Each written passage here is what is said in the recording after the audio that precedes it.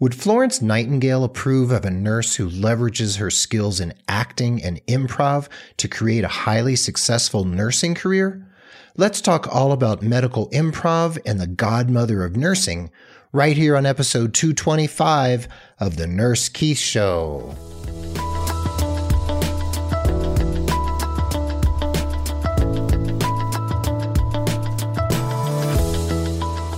Well, hello and welcome to the Nurse Keith Show. I'm so grateful you're here, whether it's your first time tuning in or you've been hanging out with me here on the virtual airwaves for months or maybe even years. Thank you for being part of the growing Nurse Keith Nation.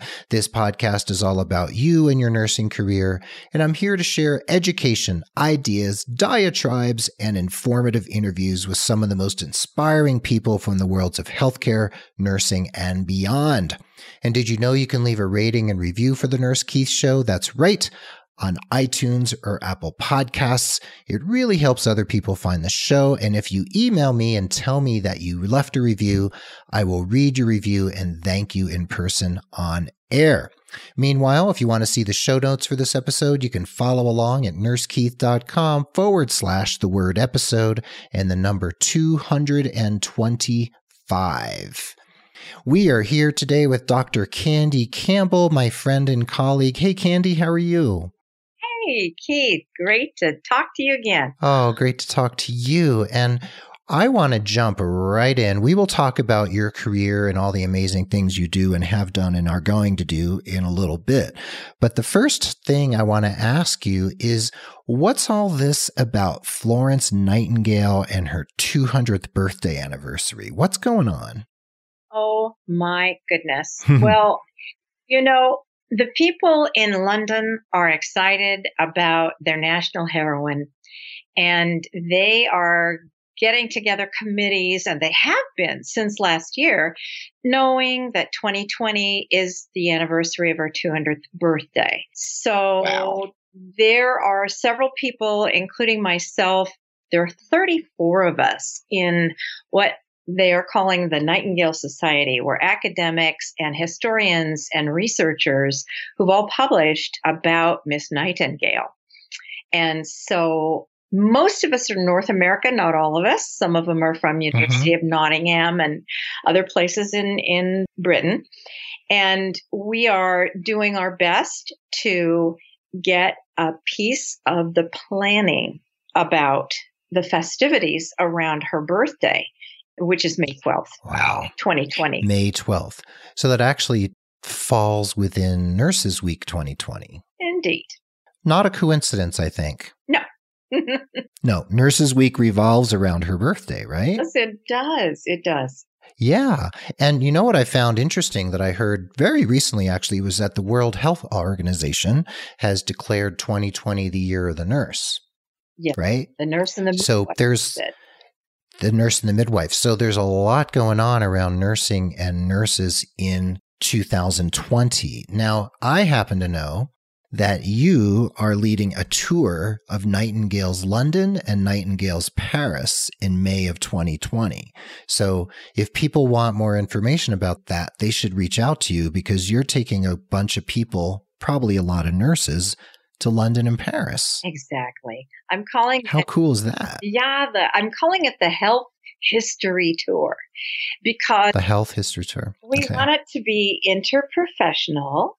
And that's because, well, when I started thinking about it, and oh my goodness, I hardly know where to begin.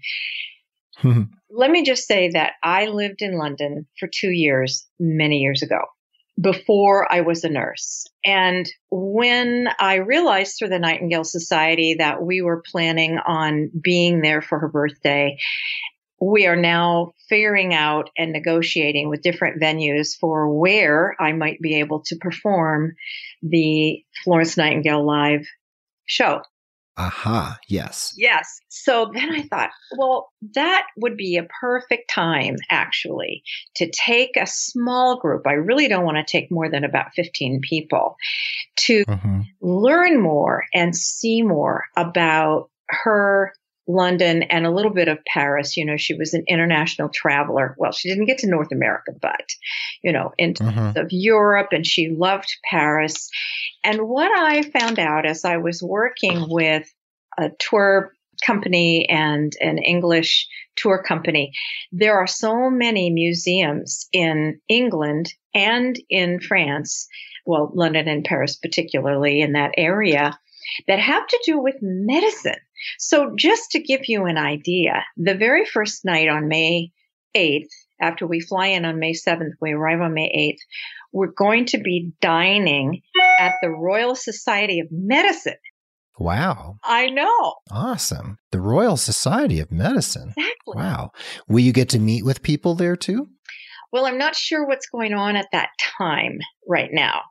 So what I learned from the English tour company that I'm working with is that there are so many cool places in London and other places in Paris that are museums that when I lived there a long time ago, I never knew about because I wasn't really into medicine then. I was, studying acting and doing other things.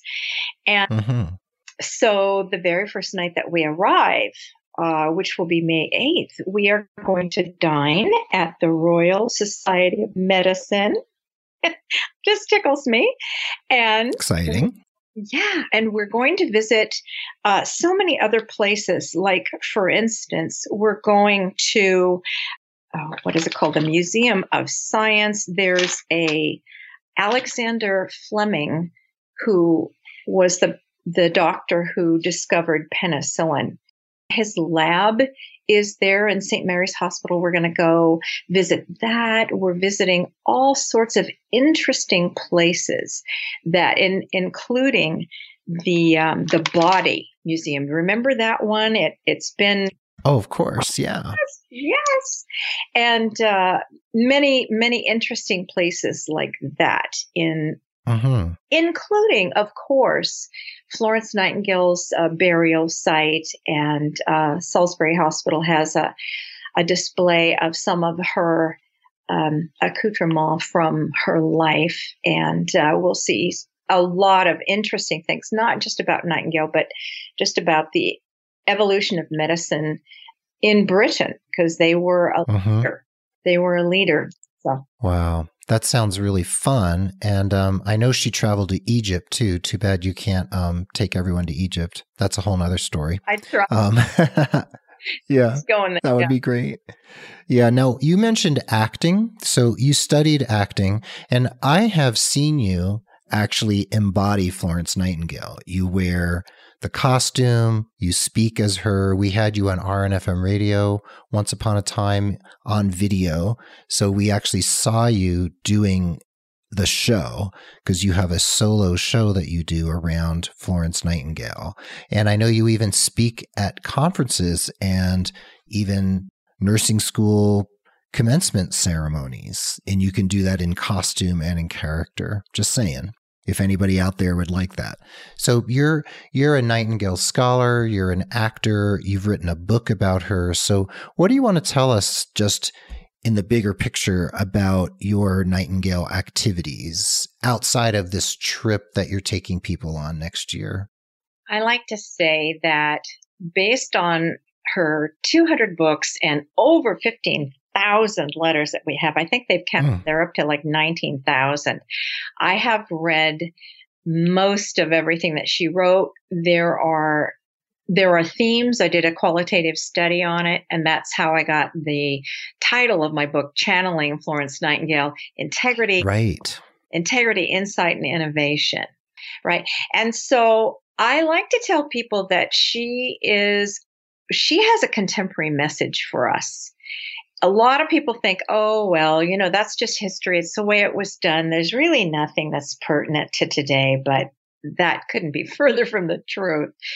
The woman was brilliant, not only as a nurse leader and a visionary, but in the realm of statistics and population health. She influenced healthcare on 4 continents, and most of it was done when she was an invalid for the last 50 years of her life. It's really amazing. Yeah. And she basically created the practice of biostatistics, right? Indeed. Am I correct in that? Correct. Yeah, that's not an urban myth. She actually created it. So she has quite a legacy that still follows her to this day. And yes, we can invoke her, and it can be sort of sound kind of cliche, Florence Nightingale, but her importance, I think, far outstrips any clichéness of invoking Florence Nightingale because of what we've carried forward from her all these 200 years. And I know you've read Lynn McDonald's 5 volumes. She has all of the writings there.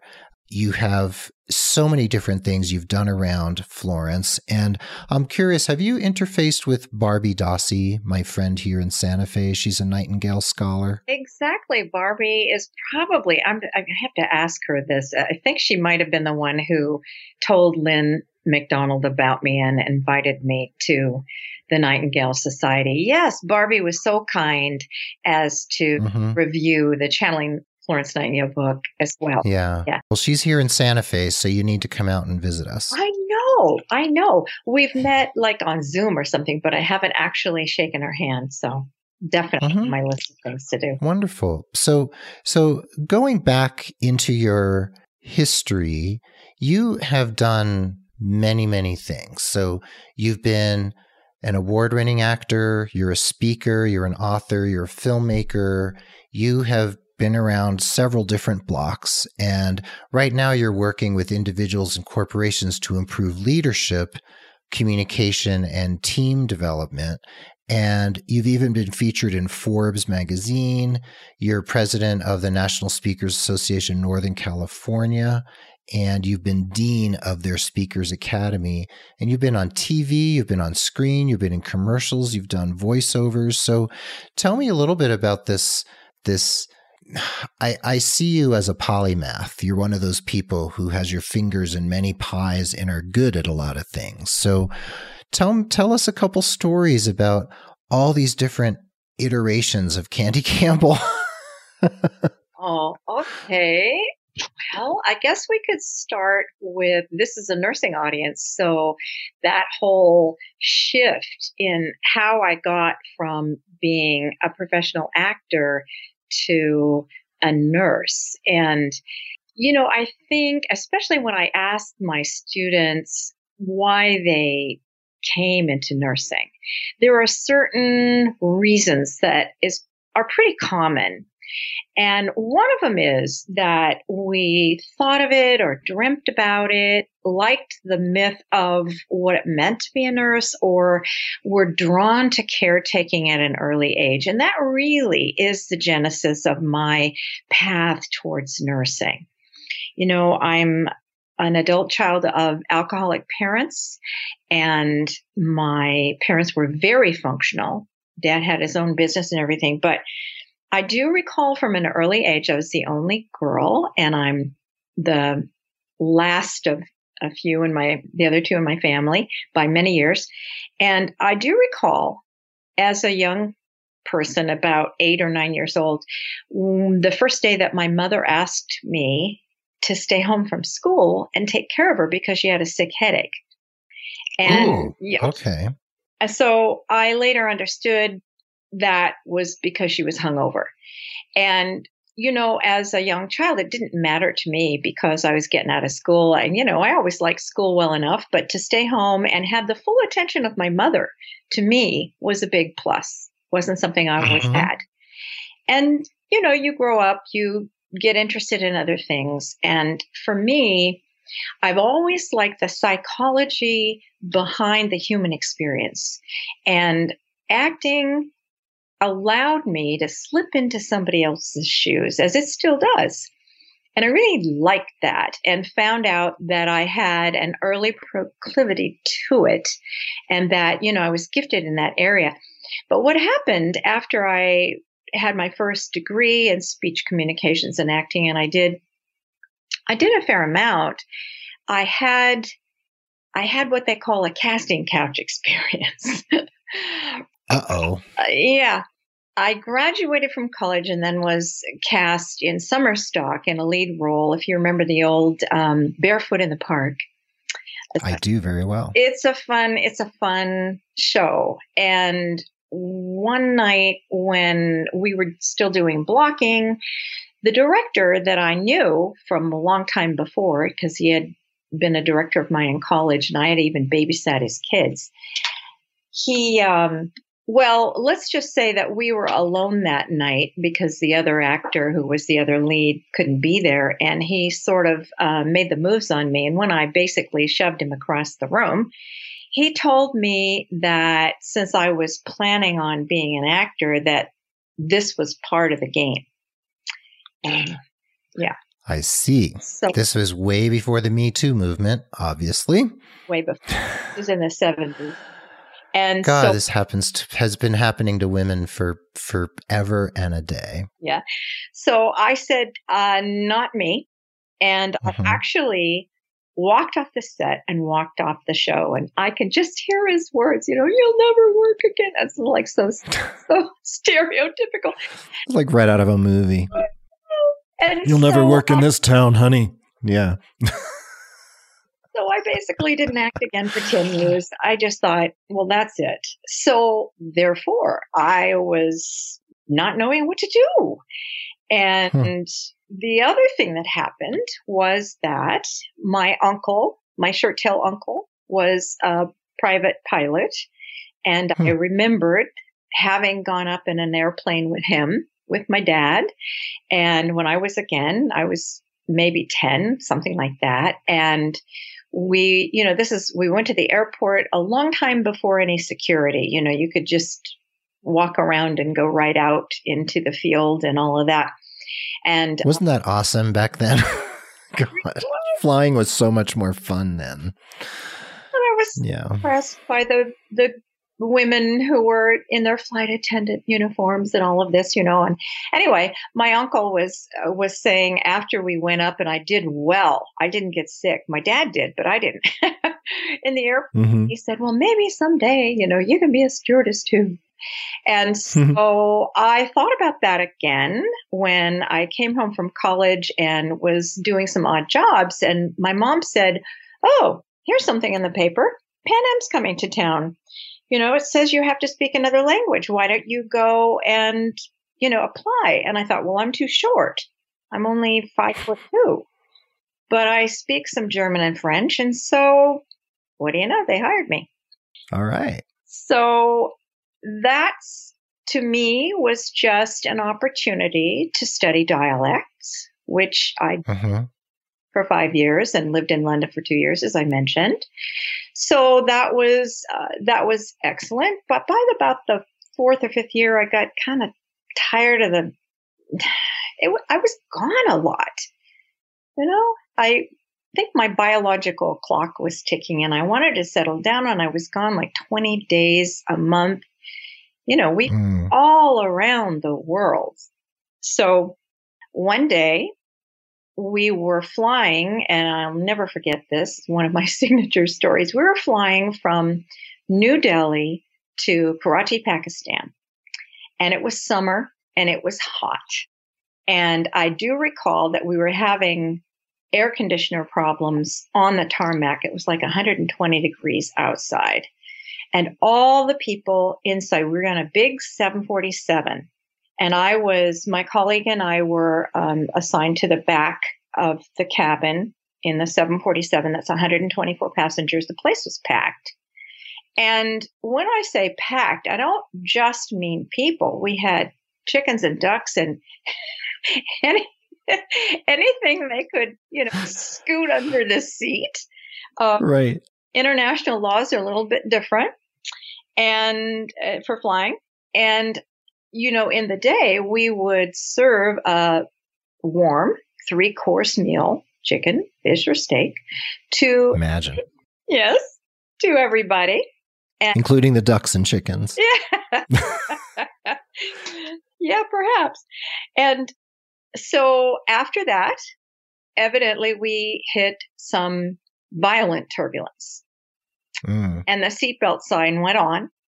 And there, my colleague and I were discussing what we wanted to do later in life. We were both kind of getting tired of flying and thinking of what else is in store. What's the next chapter? And I told her I'd always wanted to become a nurse, but my high school counselor said, gee whiz, you're only getting B's in science and math. Maybe that's not your path, you know. And then we witnessed 124 passengers vomit in unison. Wow. That's a lot of vomit. Oh, man. We took a big dive. And at that moment that I recognized later, there are two types of people in this world. There's the kind of person who goes to help and the kind of person that goes to hide. I went to help. My colleague went to hide. Your colleague went in the bathroom and shut the door. And afterwards, he came back out. And hey, Keith, do you remember that in the airlines in those days, everybody had a blanket? Yeah. Oh, yeah. It was nice. Yeah. So what I had been doing was getting up, getting the blankets out, covering up the filth, and helping people best I could. You know, I could do much. But we came back. Oh, Candy. And she said, I don't know how you do that. I said, well, you know, breathe through your mouth and everything. And I said, you know, it is so sad that they were sick. But in another way, you know, ribbons of vomit, it was kind of artistic.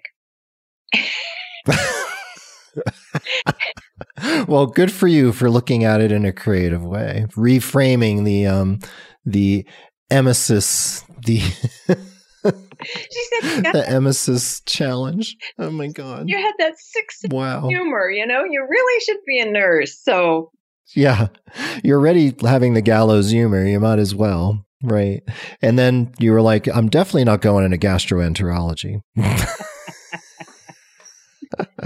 Well, Candy, that is such a good story. And we're going to take a really quick break. When we come back, I want to talk about your books. And I think we're probably done with the vomit. That would be good. We'll move on to your books and a little bit more of your story and definitely dig into this whole improv idea. So we'll be right back for the second half.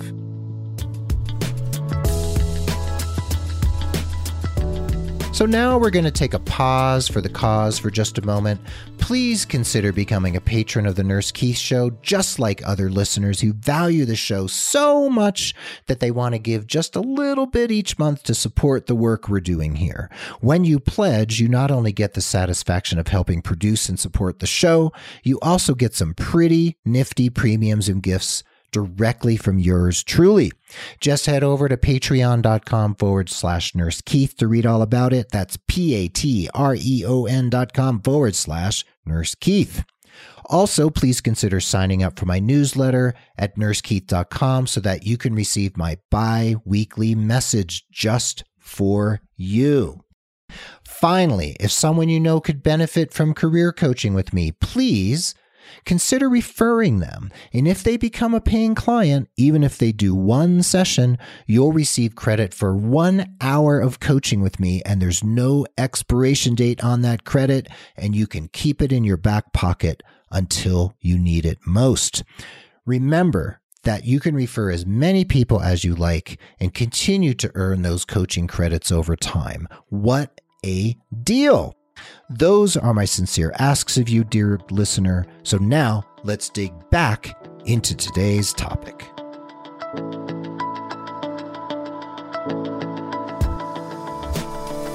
Well, welcome back to the Nurse Keith Show, episode 225. We're here with Dr. Candy Campbell. Candy, we were just talking about an incredible vomit-related incident on a plane before you were a nurse and you were a flight attendant. So what happened to turn you into a nurse? Was it this cleaning up emesis that was the turning point for you? It got me thinking. Yes, it got me thinking. And so I went to nursing school and immediately realized, number one, I'm going to have to study really hard because anatomy, physiology, all of that did not come easily to me. I had to go back and take a refresher algebra course. Me too. Oh my gosh. Yeah. Whew. Yeah. Tell me about it. God, yeah. It's horrible. Yeah. So you did that. And what did you realize about yourself when you went to nursing school? Did you realize like, oh my God, this is what I always wanted? And was it like that? Or was it not quite as momentous as that? There was a lot of that because, as a flight attendant, I felt very good helping people, whether or not they needed assistance, not, just by getting sick, but we would help with currency conversion, and I would translate a lot because, like I said, I had one German-speaking grandmother and one French-speaking grandmother, and I had studied those languages. So, I was pretty conversant in both, and it was good to help people, and I liked that. And so well, here's another thing. In nursing school, I was one of 27 in my graduating class, and there was only two other persons who were over the age of 30. And, I wasn't quite 30. But anyway, I had another life, and these other people and I had another life. The rest of the people were coming from high school. And the thing, right, so there's a big difference in terms of life experience. And also because when I worked for Pan Am, they realized right away when I was in the training school, which is like 4 weeks, that I had public speaking experience, etc. And so right away, they said to me, we'll give you X amount of hours per month credit if you will be on, because I was based in New York at first, if you'll be on our PR team. So they basically paid me to go around speaking publicly on behest of the corporation. Sometimes it was at trade shows and things like that. But, a lot of times I'd go out to schools for career day or, whatever. And all that to say, they had a very succinct, I want to say, message, a brand name, and a vision and a mission that we were indoctrinated with. And of course, it was diverse, and it was everything that I agreed with. There was nothing against what I agreed with. We were the flag carrier for the world, for America, excuse me, but the world. And so we were ambassadors, and that's the way it was looked upon. And I face to face with many notables, not only celebrities, but political figures, et cetera, et cetera. So I was able then to speak with lots of different people, and this really helped in nursing. Right. And so what I understood right away was that the people who come into nursing with a different background, who have at least a corporate consciousness of public relations and being nice to people. Imagine that. Yeah. Customer experience, we like to say, right?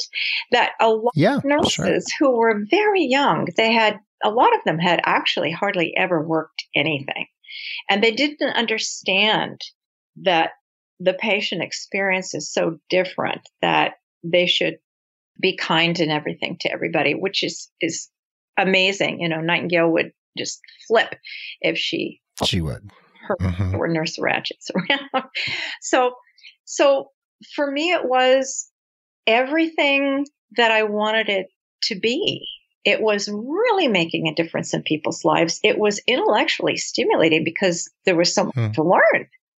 And, I say I've done womb to tomb for one reason or another. I've done pretty much everything there is to do and enjoyed it. That's wonderful. And you're now translating, no pun intended, a lot of your experiences into the written form. So you've written a book about Nightingale, and you've written some children's books, and then you have a new book that's just coming out. I'm actually in the middle of listening to the audiobook this week. So tell us your history as an author and the books that you've created.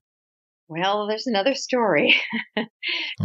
Love stories. But it doesn't really begin as an author. It begins as a filmmaker, because I was a filmmaker before I was an author. See, I said you were a polymath because you've done all these different things. Exactly. Well, I was only a filmmaker because of my first one-person show. And that's, you see, it all is this crazy quilt of experiences. Well, after my first one-person show, which was essentially a trunk show, and I did a lot of different characters, and it was for my local, I think it was A1, or maybe it was AONE. I can't even remember which association it was. But anyway, then somebody asked me, what am I doing after that? And I said there were two things that were top of mind. One of them became the second solo show, which was called Full Frontal Nursing, a comedy with dark spots. And, ooh, I like that. Full frontal nursing. And that played, it was not about breastfeeding. That played in San Francisco for a number of weeks. And yeah, it was quite successful in those terms. But and that was all about the HMO experience in the 90s. That was distressing for nurses. But the other thing that was on my mind was that I had transitioned from ICU labor and delivery when I needed smaller patients because I had been in an auto accident. The doctor said, you need smaller patients. So I went to the NICU. So after I got to be in the NICU for a number of years, fascinating, so many things trending every day. It was new. By 1995, something really interesting happened in the NICU. And that was that we were saving these micro premature babies, and many of them to good effect. And so that started what a lot of us nurses were thinking about, what happens to them when they go home. So I started a project which lasted 5 years and became an award-winning documentary film called Micro Premature Babies, How Low Can You Go?, which I am happy to report still sells on 4 continents. You can stream it now. It's was made for TV. It never got to TV, but it's about an hour's worth of TV, which is about 42 minutes, something like that. And as that was wrapping up, and I had gone back to film school, and believe me, that was not easy for me to learn either. I'm not a techie. What happened was that in the NICU, I had some younger colleagues. One of them got pregnant, and we were going to shower her, and she wanted some children's books. And I thought, oh, I know. I'll get her that book, My Mom is a Nurse. And I couldn't find it. And I thought, well, this is kind of crazy. I remember sort of what it said. She's this, she's that, she's this, she's that. I tell you, I scoured the internet, the Uverse. I could not find the book.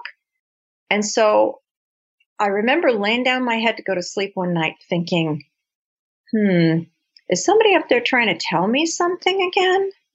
Am I supposed to be, is this another project I'm supposed to do? For crying out. I knew how the first project caused me to go to film school, and I just was wrapping it up, and it took so long. I never would have started had I known. But then I'm like, oh, well, this can't be hard. Okay. So that was the first. Famous last words. Yeah, right. So that became the first book. It only took 1.5 years or so to finish that. My Mom is a Nurse. And so I was so excited in about, I think it was 2005-ish, when I started a different podcast, and it was about premature babies. The Preemie Post, it was called.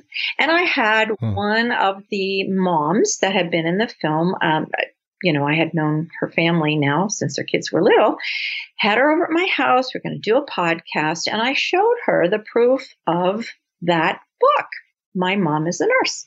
And she said, oh, I've got your second book. Oh, no, I didn't know I was going to write a second book.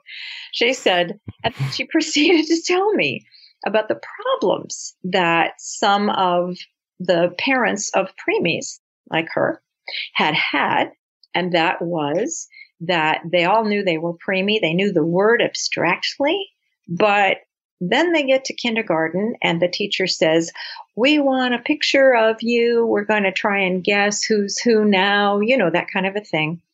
And so she confessed that she and her husband had taken all those pictures, put them up in the closet, and that was that. They sent over, well, she had twins, so she sent pictures of the girls when they were like 18 months old, and she got a call from the kindergarten teacher saying, we really want those day-old pictures, whatever.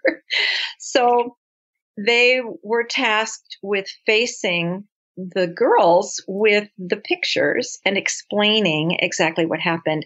And she said, I was a member of a blog, twins blog. And she said, my girls were so horrified that we had allowed them to be stuck with needles and left us alone. We went home and they stayed, and they were with strangers. Anyway, they kind of freaked out, and she found out that this was not uncommon. So that basically became my second book. And was that a children's book? Yes, that one is. Yeah. Good Things Come in Small Packages. I Was a Preemie. She named Oh, nice. it. Yeah, she named it. She goes, I got the name for you. All you have to do is write it. I'm like, oh, okay. So that one now is used by many NICUs in their discharge packet, I'm happy to say. And then came, my grandma is a nurse. And but meanwhile, the Florence Nightingale Project, when I discovered Florence Nightingale in 2010. Now, she's been around. We nurses know about her. Most of us had come across notes on nursing early in nursing school. But in 2010, the world celebrated her 100th anniversary of her death. And something quite amazing happened. And that was they started, thanks to Lynn McDonald and others, they started posting a lot of her works online.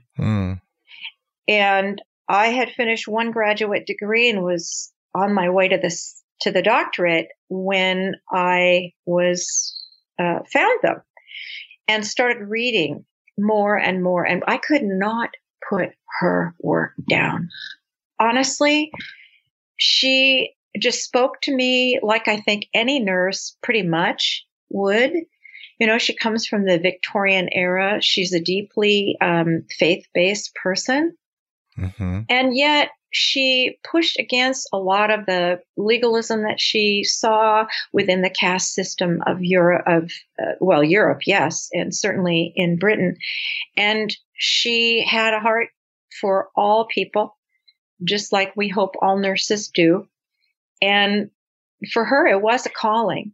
She documented 4 different times that she felt God himself was calling her to do something new, something progressive, something different for nurses. And so I, again, was challenged. I was at a National Speakers Association meeting, and a friend of mine came up and heard me chatting away about Florence Nightingale.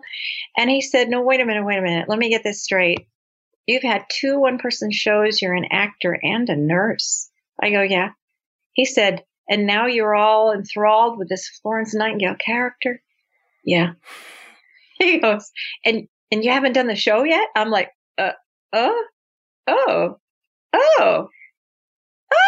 maybe I should. Right.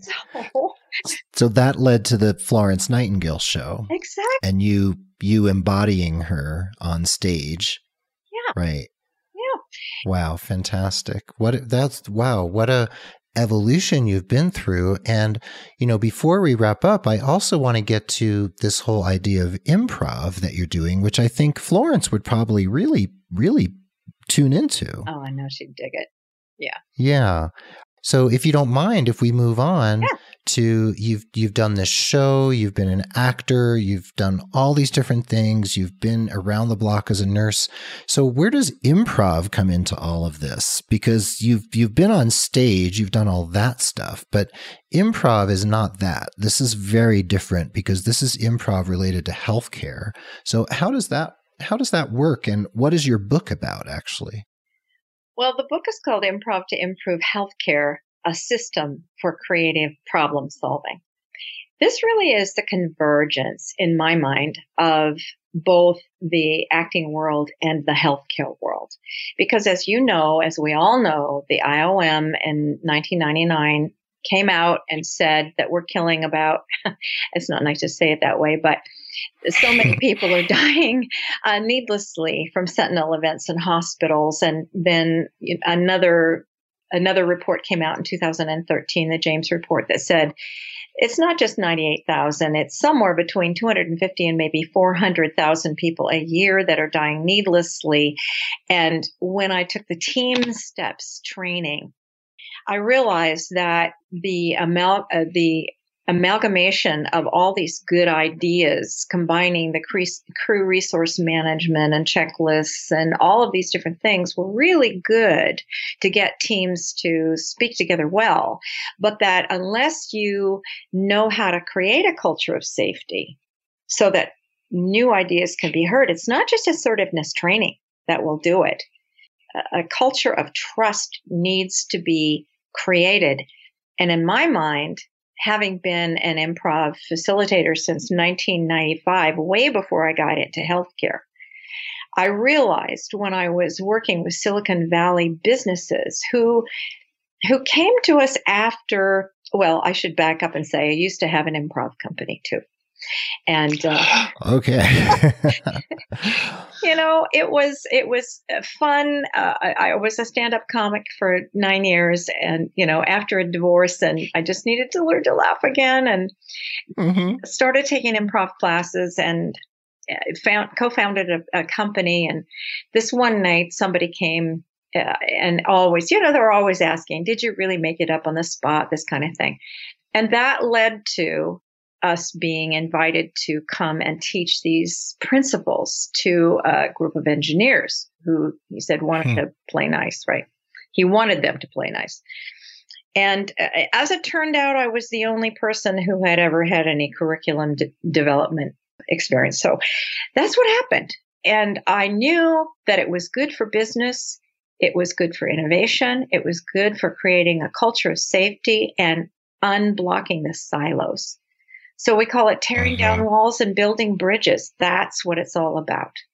Wow. And when people think about improv, they're probably picturing like something they see on Comedy Central on TV, or they've been to an improv performance, and I've experienced improv not in the performance venue, so I understand what it is you're doing. So what my experience is that when we engage in improv activities, especially related around communication, listening, being able to speak concisely and clearly, cooperating with team members, that when you use improv in a medical setting, and that doesn't mean we're like going into a patient's room doing improv. I mean, this is a bunch of healthcare providers in a room with a facilitator, that a lot of magical things can happen when you're open to creative ways to communicate, right? And this opens the door to a new way of being in the healthcare milieu and working with your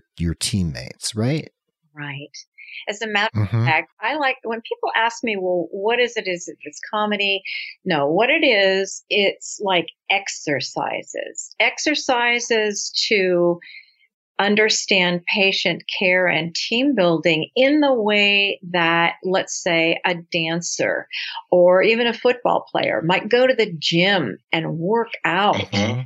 It's not to be taken literally into the workplace, but just as you can't unring a bell once you hear it, once you've been exposed to these kinds of ways of thinking, it opens your mind to other possibilities. So that would mean like if we do some improv with our team, with a skilled facilitator, and there's these chronic communication issues happening on our team. Let's say it's the NICU, right? So there's chronic communication issues. People aren't quite hearing each other. There's, barbs flying around, and there's this lack of cooperation and curiosity. So when you go into this improv mode off the unit, you can get back in touch with those creative ways to communicate and creative ways to ask questions and to watch body language, right? And listen. So it's basically just giving people tools that they can then translate into the clinical space. Exactly. Right? And you know what else it is? There's a little value added that doesn't always get talked about. But when they say, if you want to have a team, you need to spend time together. And sometimes for team building exercises, they'll say, go on a scavenger hunt, and create a team and do this. Or they'll say, have a potluck or something like that. And what we find out is that, for instance, when you have a potluck, very often people will talk to people they already know. When you have a scavenger hunt or some sort of team-based contest, the people who envision themselves with or who already have the title of leader will feel duty-bound to just take that leadership, and everybody else just falls in line as they're supposed to because that's the way they've worked at work. But improv allows you to be equal and different at the same time, spend time together solving problems, because that's what we know brings people together, laughing and solving problems. We give them a neutral playing field in order to do this. It's not role playing like I'll be the patient and you be the doctor or something like that. No, we try specifically not to do that because we want it to be neutral and fun and sometimes painful, but in a gentle way. It's never shame or blame. It's always just exercises. We debrief about what we learned and how it's applicable. It's very, very powerful. People come away saying, why can't the rest of the world know this? Yeah, I've taken part in a bunch of improv in various types of venues, not necessarily a healthcare venue, but I know how it translates to daily experience, and it can be very powerful. So this book, Improv to Improve Healthcare, I have the audiobook that I downloaded from Audible, and it's also available in print. So if someone wants to read it, they can actually read it, though it's fun listening to you read the book out loud. Thank you. But that's all depends what people are looking for. But they can go to Amazon to buy that. And then they can also go to candycampbell.com, right? That's all things Candy Campbell. And I would like to give your listeners a little treat. I would like to give them the first, let's say, 20 people who contact me at candycampbell.com. Campbell is Campbell. I would like to give them a free listen to the audiobook. All right. Cool. Okay. So the first 20 people who email Candy at candycampbell.com can get a free listen to the Improv to Improve Healthcare audiobook. That's wonderful. Thank you so much, Candy. Okay. So we will see who is listening, who's tuning in, and who wants to hear this audiobook, which is really lovely. It's great to hear you reading your own work. So, Candy, I mean, you're a professor emerita at the University of San Francisco. You're still an actor. You still do improv. You're a writer. You're a nurse. You're a speaker. You do so many things. You are a true polymath. And I really want to thank you for being on the show and for bringing this wisdom to us and laying out all this Florence Nightingale stuff to us, because it's a great thing to celebrate next year, especially with 2020 being the year of the nurse. So thanks for bringing that all to the attention of everyone out there who wants to know or needs to know. Thank you for this opportunity. I appreciate it. Thank you so much.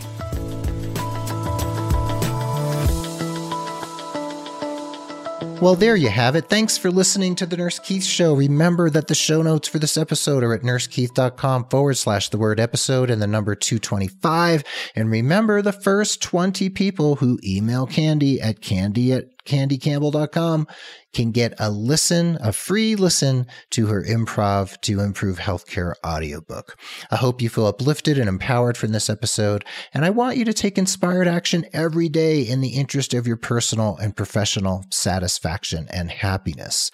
Did you know there are job listings at nursekeith.com? That's right. You can find jobs from Reload and ZipRecruiter in the resources section, as well as lots of other resources, including the ability to do free ACLS and BLS if you need to recertify. So head to nursekeith.com to the drop-down resources menu to see all of that. The Nurse Keith Show is edited and produced by Tim Hollowell and his team at thepodcastinggroup.com, and Mark Cappy-Speason is our social media ringmaster. Tune in again and again as we continue to explore how to powerfully elevate your life and career into your very own personal and professional stratosphere. Be well, dig deep, seek joy, keep in touch.